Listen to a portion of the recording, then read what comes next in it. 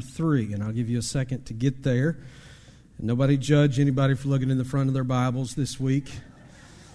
It's Habakkuk. I'll give you that.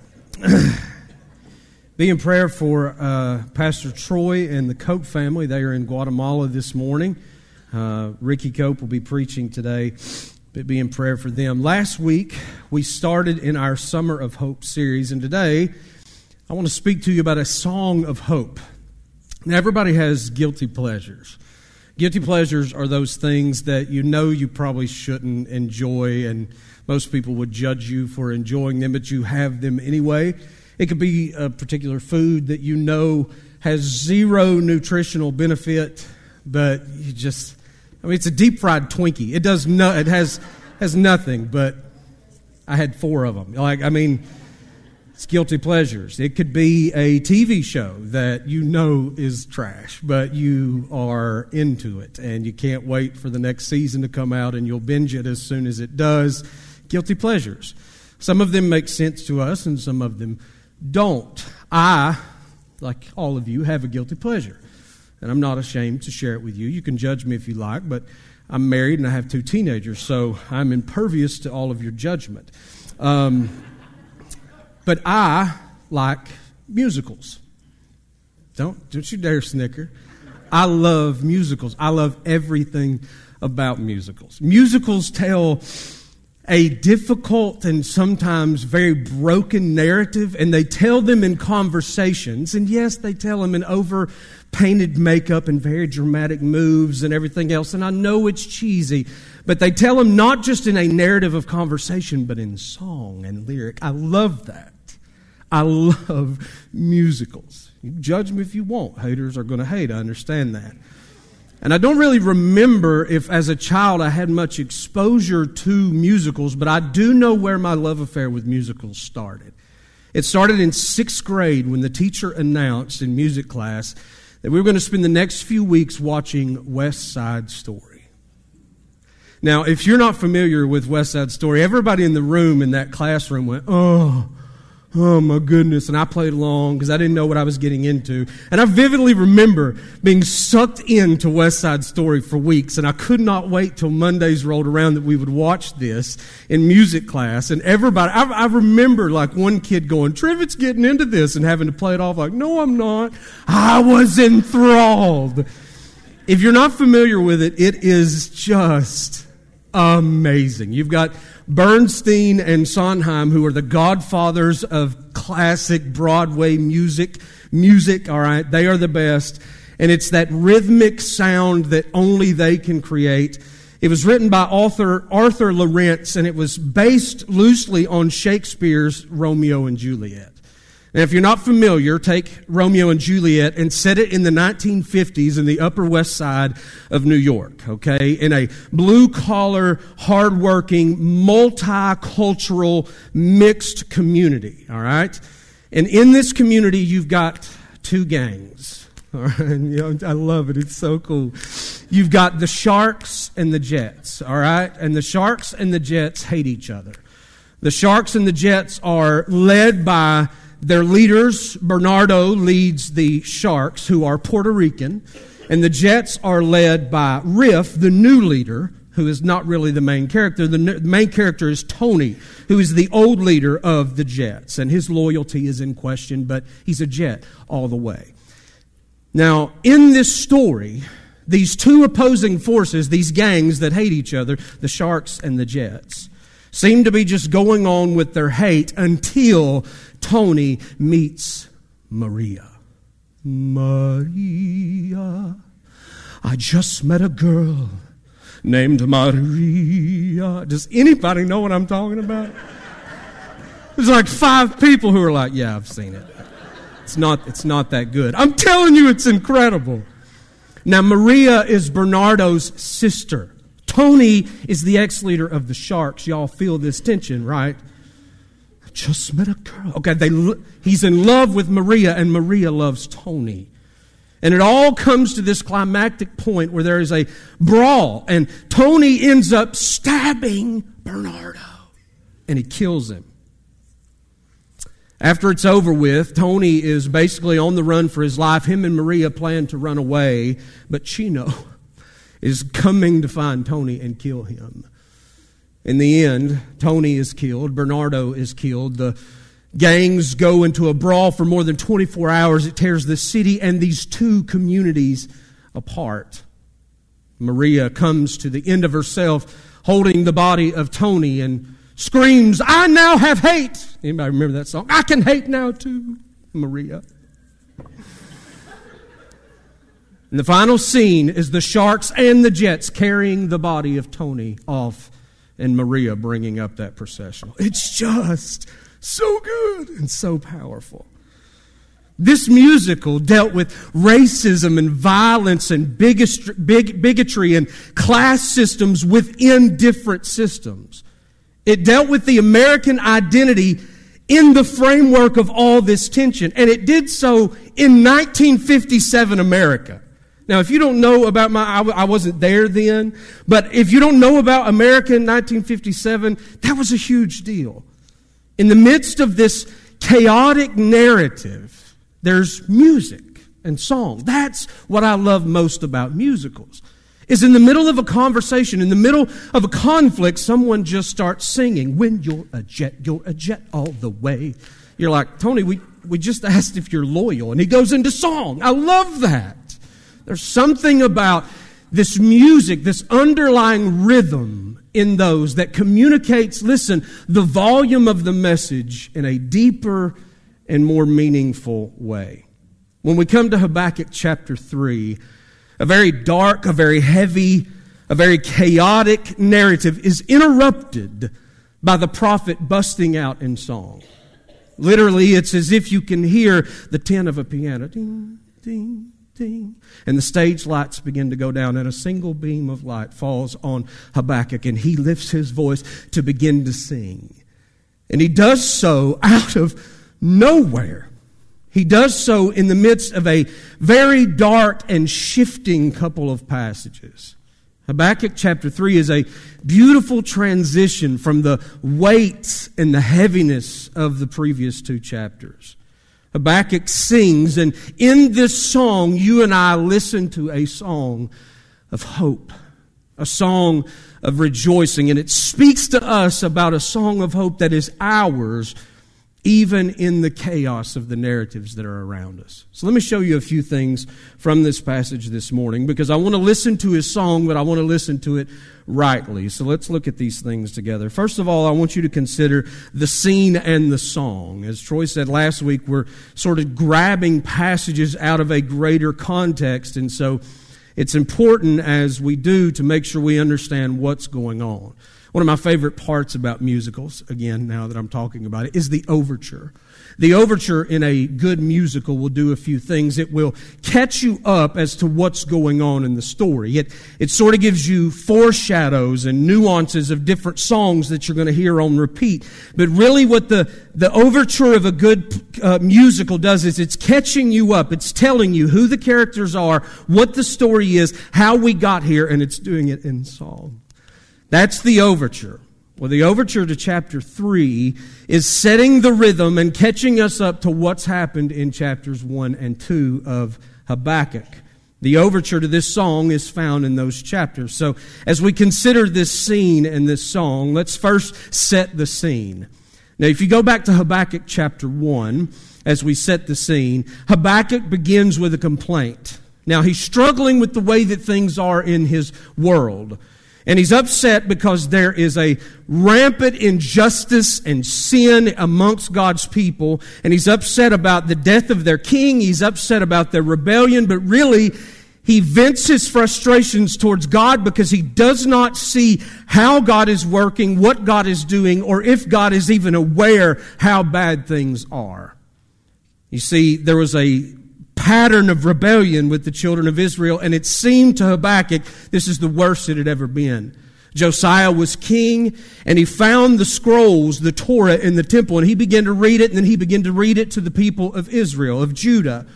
And the nation repents. They tear down all their false gods, and they turn back in true worship to God. But Then Josiah goes off to battle, is killed, and immediately his sons undo every spiritual reform that he had done. They start to bring back the temples to the false gods. They institute worship of the false gods again, and God's people go deeper into idolatry and rebellion against God than they ever had before. And Habakkuk is devastated. He is discouraged. He is enraged at this display. And he complains to God. Look at verses 2 through 4 of Habakkuk chapter 1. O Lord, how long shall I cry for help and you will not hear? Or cry to you violence and you will not save? Why do you make me see iniquity and why do you look idly at wrong? Destruction and violence are before me. Strife and contention arise. So the law is paralyzed and justice never goes forth. For the wicked surround the righteous, and justice goes forth perverted. Here's his complaint. There is violence among your people. There is iniquity and sin and wrongdoing runs rampant among your people. There's destruction, there's strife, there's contention, there's fighting. He said, your law is paralyzed. It has no effect, no power, no impact in your people's life. Injustice runs rampant among your people. The wicked outnumber the righteous in your people.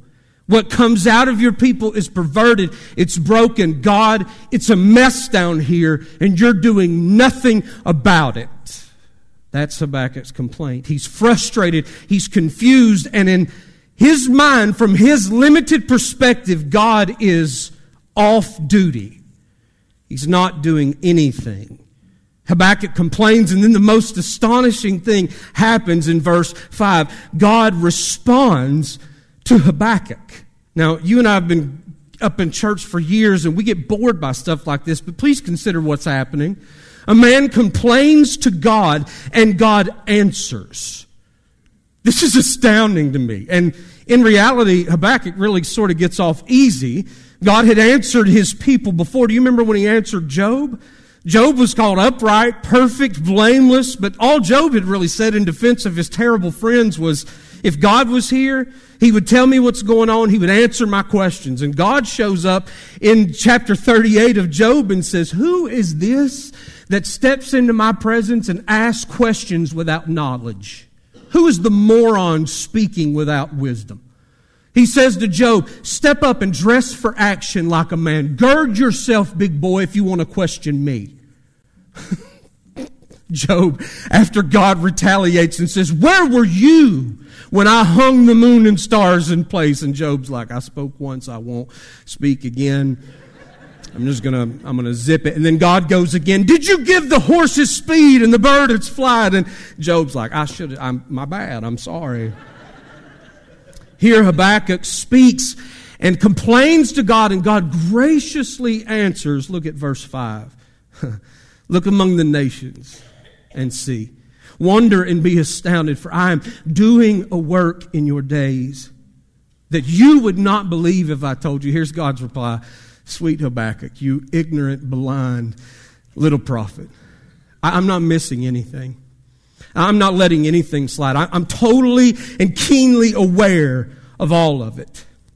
There's not injustice that will not be dealt with. There's not sin that I will not deal with. Habakkuk, I know where you're at. I know what you see. I'm aware of it. Habakkuk, if you could look past your little context, your little cosmos that you think you exist in and that only exists, if you could look beyond that and see what I'm doing, it would astound you. It would astound you. Look to the nations, Habakkuk. I'm doing something that if I explained it to you, you wouldn't believe it. You couldn't comprehend it. God says, I'm doing something. In the rest of that chapter, God tells him exactly what it is that he's going to do. He's going to raise up the Chaldeans, an enemy nation of Judah. Not just any enemy nation, but the most hated and reviled. He calls them that hasty and hated rival nation. And Judah is going to be judged and disciplined at the hands of the Chaldeans. Throughout this first chapter, they're called dreaded and fearsome. They execute their own justice in their violence. They have military might that is unrivaled, and they do not flinch in battle. They lust after it. Their kings laugh at all other kings, and their people will not stop over anybody that opposes them. God says, I'm raising them up, and they're coming to deal with you and my people. God says, I didn't miss it. I'm bringing to my children who have disobeyed me discipline. Eventually to the Chaldeans he'll bring judgment, but God is shaping and he is fashioning. Beginning in verse 12, Habakkuk sort of backs up and punts and begins to flatter God a little bit. And basically what Habakkuk is saying is, surely that's not your plan. Surely that's not what you're going to do. He begins to plead with God and says, you're the everlasting God and we are your people. He argues with God that you have ordained us for blessing, for life, and the Chaldeans, you've ordained them for judgment and wrath. Surely, God, this is not your plan. He pleads on the holiness of God and says, listen, if they defeat us, God, it'll be like they're defeating you. God, maybe you should rethink this plan. Chapter 2 and verse 1, Habakkuk sets himself up on a watchtower, confident that his argument against God's plan has done the trick, and he's going to wait what God will say back. God answered, and he speaks beginning in chapter 2 and verse 2, and he will continue speaking up until our text in chapter 3. God affirms, yes, Habakkuk, I do know what I'm doing. And what I'm doing is for your discipline, it's for your deliverance, it's for your salvation. I love how God responds to the very heart of man's questions, faithfully and assuredly. There's going to be a time where the nation of Judah is going to be tested. They're going to be reproved. They're going to be rebuked. They're going to be disciplined. But God is not going to forsake them. I love how God answers the questions that as you wait and as you think that it may not be coming, if you think that I have forgotten, if you think that I have missed it, be sure that I have not. It's on the screen. Look at verses 2 and 3 from the Message translation. God says to Habakkuk, write this. Write it out in big block letters so that you can see it and read it on the run. This vision message is a witness pointing to what's coming. It aches for the coming. It can hardly wait, and it does not lie. If it seems slow in coming, wait. It's on the way. It will come right on time. God says to Habakkuk, no, this is my plan, and my plan will be carried out. But he tells him, don't think that while you're waiting for it that I've forgotten. Don't think in the silence when I'm not moving that I have become absent in my task. It's coming, and it's coming on time. The rest of chapter 2, God explains how he will execute his justice, how he will execute his discipline. This is the scene of this song. It's dark, it's confusing. It's hard to see what God is doing or to know how he is working. You don't always see his hand, and sometimes it feels like it's out of control. And there are times when we just cry out, God, what exactly are you doing? Do you even know what's happening? And God replies and says, I'm more aware than you could imagine. And I'm working, I'm orchestrating this out for your good and my glory. It could be that he is executing discipline in our lives to chasten us, because that's what he does to those who belong to him. He could be executing judgment, but God is in control. That's the scene. Now I want you to hear the song. Go back to chapter 3 and verse 1, and we'll stay here for the rest of our text. Hear the song, chapter 3 and verse 1. A prayer of Habakkuk the prophet, according to the Shigionoth or Shigionoth. I'm going to go with Shigionoth because, as you can already tell, I have trouble with the first one. But depending on who you ask, the Shigionoth or Shigionoth. A prayer of Habakkuk the prophet. Now, the first question should be, is this a prayer or is it a song? We're calling this a song of hope. Is it a prayer or a song? And the answer is yes. It is both. This word, Shigionoth, that is given there in verse 1, there's some debate about what it actually means. It's literally, because of some of the uncertainty, it's just a transliteration of the actual Hebrew word. This particular word is only used in this instance, in this form, here in Habakkuk chapter 3. Psalm chapter 7 uses another variation of the word to talk about how the psalm or the song is supposed to be sung. And most commentators and translators believe that what Habakkuk is saying here is that this is a song, and this is what you are to do in the song. And the shigionoth is a stringed instrument. I believe this is confirmed throughout this chapter. It is a song. You see some clues here. Look at verses 3, verse 9, and verse 13. You see the word Selah. You've seen this in the Psalms over and over again. It means to stop, to pause, to reflect, to consider what you've just sung, what you've just read. Think about those truths. Selah. Stop. And in verse 19, the clue of all clues, it ends with these words, to the choir master with the stringed instruments. It's in the middle of all this confusion where God says, I'm going to judge. The Chaldeans are coming and it's going to be bad. It's in the midst of this that Habakkuk begins to sing a song. There's a big difference between chapter 1 Habakkuk and chapter 3. The frustrated, angry prophet demanding answers from God in chapter 1 now has come to rest. And in a moment he pauses not just to reflect but to worship in song. So you've seen the scene and the song. Now I want you to notice secondly, the lyrics and their purpose. One of the main fights that I have with my children is trying to get them to listen to the lyrics of the songs that they listen to. Does anybody else have trouble with this? Because lyrics matter. They matter. And I'm not a stickler for style of music. If you looked at my iTunes account, you would be shocked. Most of you would be mortified. I'm not a stickler about style of music. But I think lyrics are important. And they'll bring me a song, so you got to hear this is good. And I'll listen to it and be like, well, that's demonic. That's garbage. Have you listened to this? And they're like, well, I like the chorus. Well, there's other parts of the song and they're horrible. Have you listened to it? And I'll get on to them like, just listen, man. You're poisoning your mind. Last week I was listening to a song from my day. And I was singing along with it. And halfway through I went, oh, I should listen to the lyrics. Well, the lyrics of Habakkuk's song to us give us some critical information, some lessons about our song of hope. It tells us what it is. So what are the lyrics and the purpose of the lyrics in Habakkuk's message? Well, the first message that Habakkuk gives us in the lyrics is in response to what God has just said. I'm coming to judge. And the first thing that we see is Habakkuk pleads for God to continue his work of mercy. God has told him, I'm coming to judge with the Chaldeans.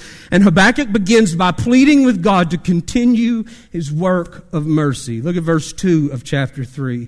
O Lord, I have heard the report of you and your work. O Lord, do I fear?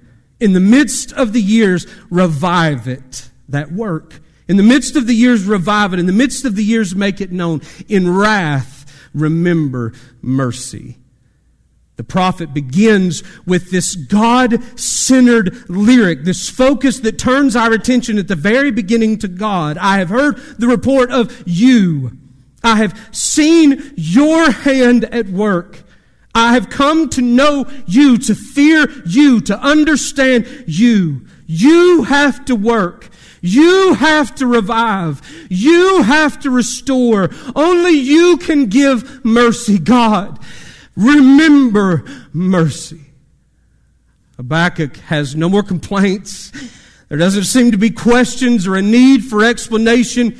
He just simply turns his heart to hope in God. His attention and his focus are moved vertically as he looks to the source of his hope at the very beginning of this song. Darkness is coming and it's going to be bad. God is sending judgment. He's going to discipline. The Chaldeans are upon us. Remember mercy. There's a plead for mercy. This is the source of his hope. The scene has not changed, but it's in this scene that he cries out, I've come to know you. I've seen your hand. I trust what you're doing. God, I don't need an explanation, but I know you. And all I'm asking is that you don't stop working in your mercy. Don't give up. Revive your work in me. Restore your work in me. Restore your joy in me. God, show me mercy as you are working and moving. I don't understand what's coming. I don't know how we'll make it through these days, but God, remember mercy. He calls out for mercy. His hope and his song come from seeing God for who He is. I've seen you. I've heard of you. It does us good to remind ourselves. That's why our worship is geared the way it is. Why our preaching is geared the way it is so that you will see God for who He is. But it's also critical to remember God for what He has done. That's why, secondly, He gives us a reminder of God's awesome faithfulness. In verses 3 through 15, Habakkuk basically gives a retelling of some of the most miraculous things that God has done in the nation of Israel's history. Matthew Henry said of this passage, "It has been the usual practice of God's people when they have been in distress, ready to fall into despair, to help themselves by recollecting their experiences and reviving them, considering the days of old and the years of ancient times and pleading with God in prayer." Habakkuk goes back and he remembers how God had been faithful. He's seeing God for who He is, but now he begins to recount and retell what God has done. In verses 3 and 4 of chapter 3, he describes two instances where God had revealed His glory amongst His people. In both instances revolving around the law, where He gave the law and enforced the law. It was in these accounts where He was described as a devouring fire and a consuming cloud. It was in these instances that God declared, "I am the Lord your God. I have brought you out of the land of Egypt. It was me. I delivered you with my mighty right hand." In verse 5, Habakkuk points to the plagues that came on Egypt. It was God who orchestrated the plagues. It was God who humbled Pharaoh. It was God who released His people. And even nature and the elements are under His sovereign rule and control. Verse 6, God preserved and provided and divided the land of Canaan for His people. He cast out and ran out their enemies. He protected them. He provided for them. He is the everlasting God and the God of everlasting promises. Verse 8, he recalls how He not only split the Red Sea and the Jordan and had them walk on dry land, but He brought an ocean from a rock, providing water in the wilderness. In verse 11, God literally arrested and halted the sun and moon in their place at the prayers of His people. Verses 9 through 15, he describes how God carried out every victory, every conquered enemy is due to the hands and the work of God. He executed justice righteously. He's been unfailingly faithful, and Habakkuk ascribes all of this to God and His faithfulness. In verse 13, there's a prophetic nod to Jesus in the person of Joshua as he points to the salvation of God. And all of this recounting and all of this retelling culminates with Habakkuk's response in verse 16. Look at it. "I hear, and my body trembles. My lips quiver at the sound. Rottenness enters into my bones, and my legs tremble beneath me." Don't miss it. Habakkuk says, when I think about who You are, when I think about all that You've done, the times that You have made a way where there was no way, where You stepped in and did them, when I consider You, I stand in an awe of You that shudders me to my core. I can't fathom who You are. And when I think about You, man, it shakes me. It transforms me. It's in that holy reverence and fear. See it again. "Yet I will quietly wait for the day of trouble." He is surrendering. He's submitting to what God must do. How? Why is this happening? Because there's hope. I will quietly wait because I know that in the end God will redeem. God will restore. Habakkuk stands in full awareness and awe of who God is, and all that God has said, and all that God has done. He's not concerned with the details of what is ahead. He just simply rests and trusts in what God is doing. Herein lies, let me summarize it this way, the purpose of the lyrics. He's calling us to remember God and who He is, to remember what He's done. When you and I find ourselves in places where we don't know, and I don't know what you're doing, God, I can't see where you're leading. I feel your hand. And God, I trust you, but man, I don't see you. I don't understand what's happening. Remember who He is. Remember what He's done. He has never failed you. He's done the impossible. You think He can't handle your situation? Remember. He's calling us to remember and to rejoice. I will wait. I will rejoice in the God of my salvation. And He's calling us to respond. Respond in faith and obedience. Respond in submission to who He is. Now, in light of understanding these things, Habakkuk continues to sing this song. And his song says, don't stop working in me. Don't stop reviving us. Revive your work in us. Have mercy on us as you work, as you prune, as you sanctify. You alone are God. You alone are faithful. You alone can do this. You are God, and I rejoice in you. You are the source of our hope, our joy. He remembers, he rejoices. Now let's consider his response as we close. So you've seen the scene and the song, the lyrics and their purpose. Look at now the response and our hope.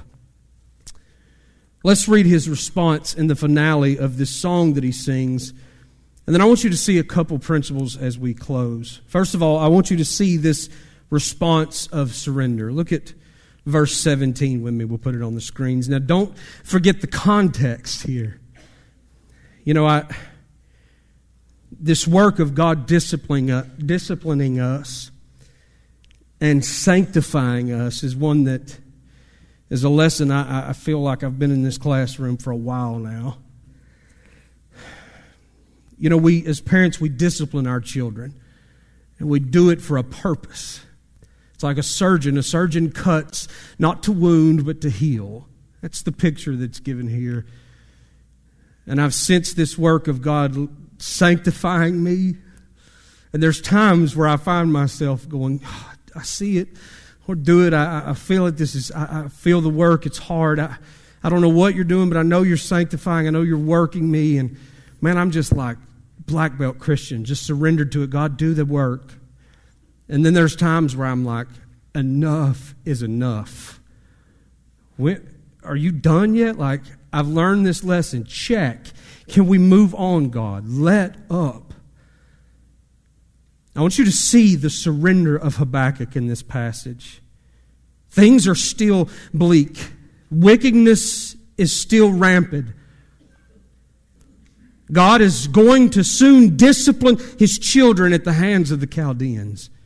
They're on their way. Things are bad. Listen, they're going to get worse, and they're probably going to stay that way for a while. Don't miss that. This that he describes in verse 17, it's the opposite picture of this breadbasket of blessing that was promised them in the land of Canaan. That's what he's describing. They were to be enjoying plenty, but listen what Habakkuk says in verse 17. He says, though the fig tree should not blossom. Listen, I don't know anything about planting and reaping. I'm terrible at it. I'll kill a cactus. I'm no good. But scientists tell us that when a fig tree bears a fruit, it also bears a blossom. And the blossom is what ensures fruit will continue to be born.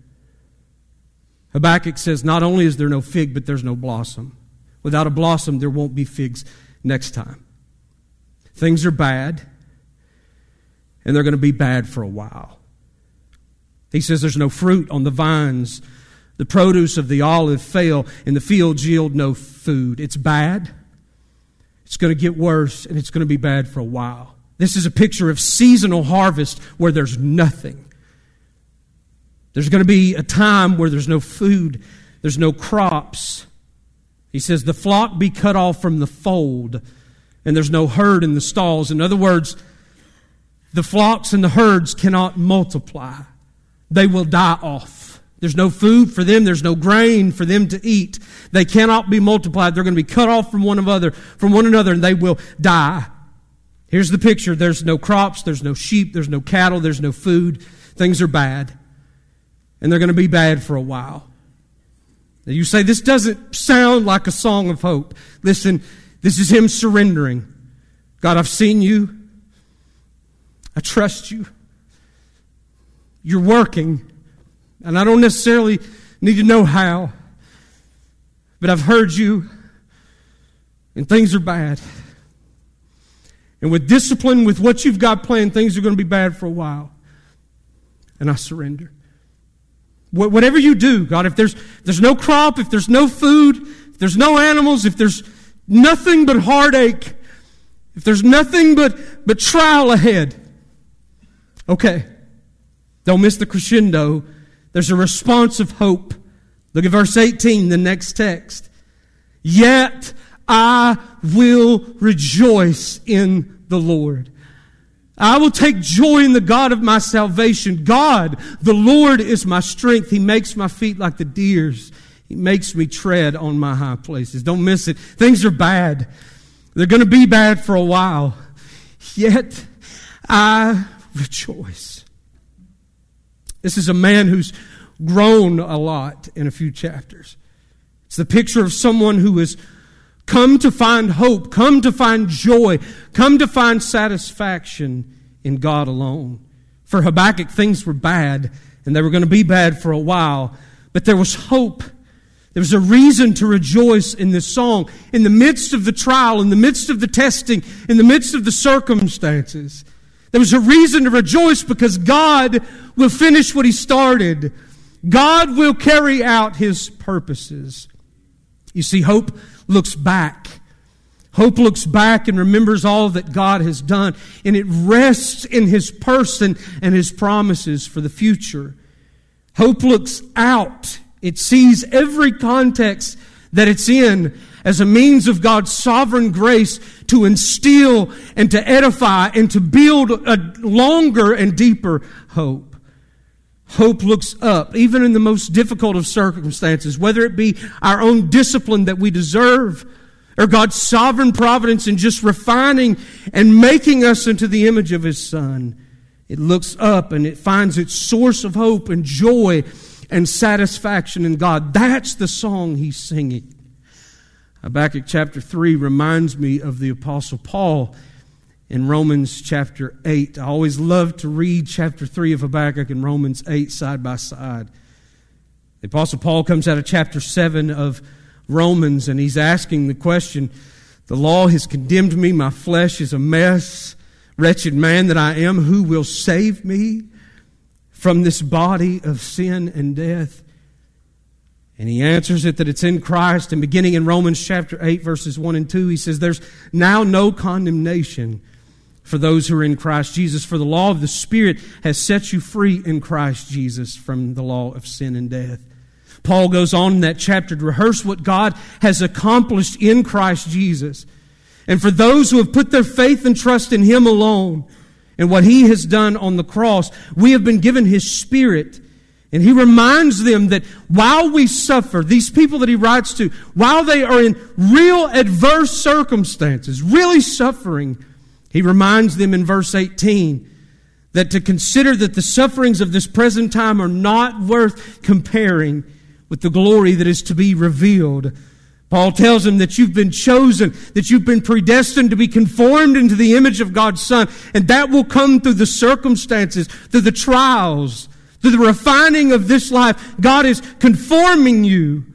And so in these circumstances, you rejoice because of the hope that we have in God.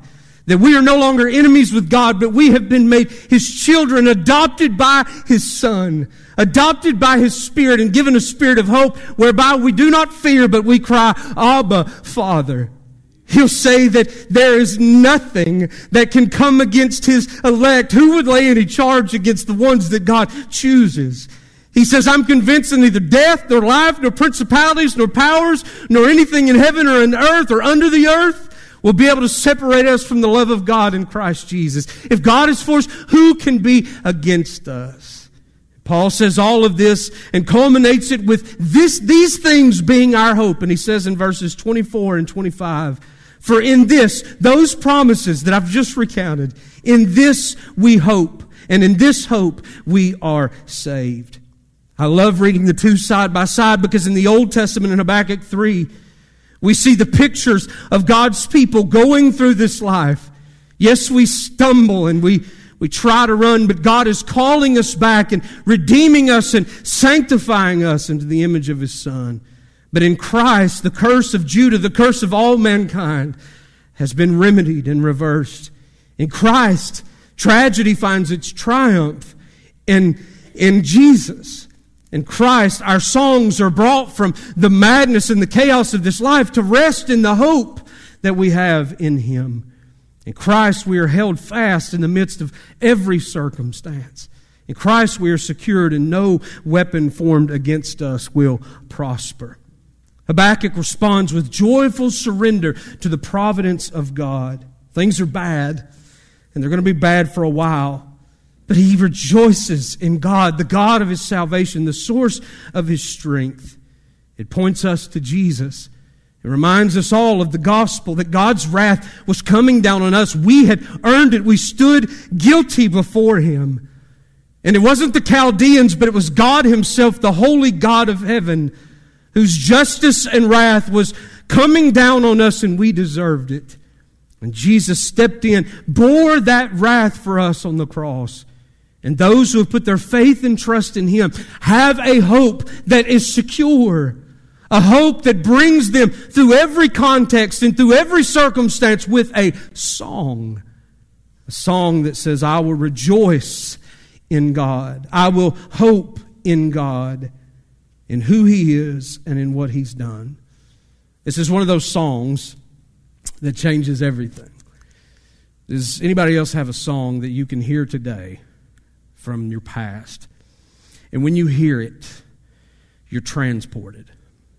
You're back to a place, to a time when you first heard it. Does anybody know what I'm talking about? Is there anybody else?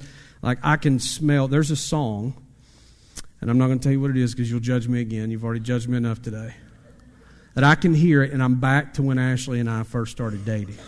I can smell her Gap Dream body lotion that she used to wear. I can see the outfit that she used to wear in high school. I'm there. I'm transported back with that song. This is one of those songs that has the power to transform everything. As you and I come to the close of Habakkuk's song, we see a man who is in the middle of a very chaotic situation. He finds himself being tested by a God who is not blind to the situations of his life.